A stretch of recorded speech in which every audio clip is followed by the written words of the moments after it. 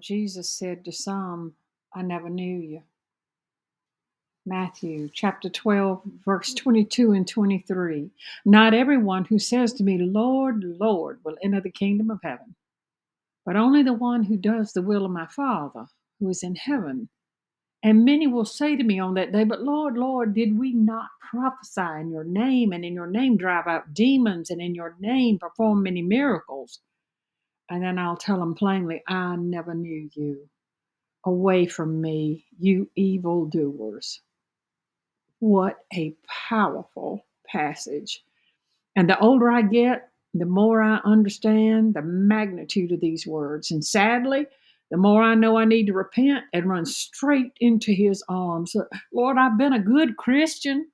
I attended church regularly and tithe my money, and I do my best to love my neighbor. I try not to break any rules of society. Will you know me when I get to heaven?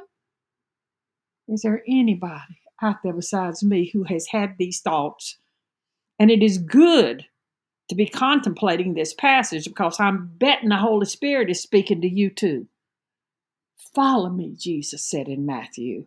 They were the words of the Master. In other words, come after me.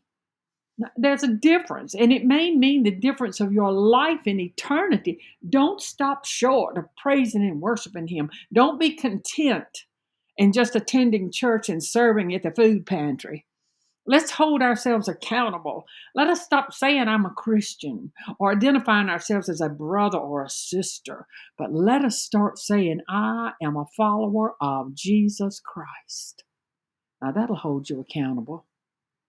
And as a follower of Christ, I'm in lockstep with him every single hour of every day of my life. My decisions are not my own, but I yield to his power and authority. My prayer life is unceasingly all day, and especially when I face temptations and adversity. I live and breathe and move in him. I lay down and surrender my life to him. I will chase him every day into eternity. Lord, we will seek your face in these last days like never before. Thank you, Holy Spirit, for convicting us of saying all the right things and doing all the right things, but never really having the relationship that you are calling us to nurture. We seek to walk in your footsteps, knowing that you love us, and your desire for us is to be the living image of you on this earth. And for that, we're going to need your help, your spirit, your will, and your ways. Speak, Lord. Your servants are listening. Amen and amen.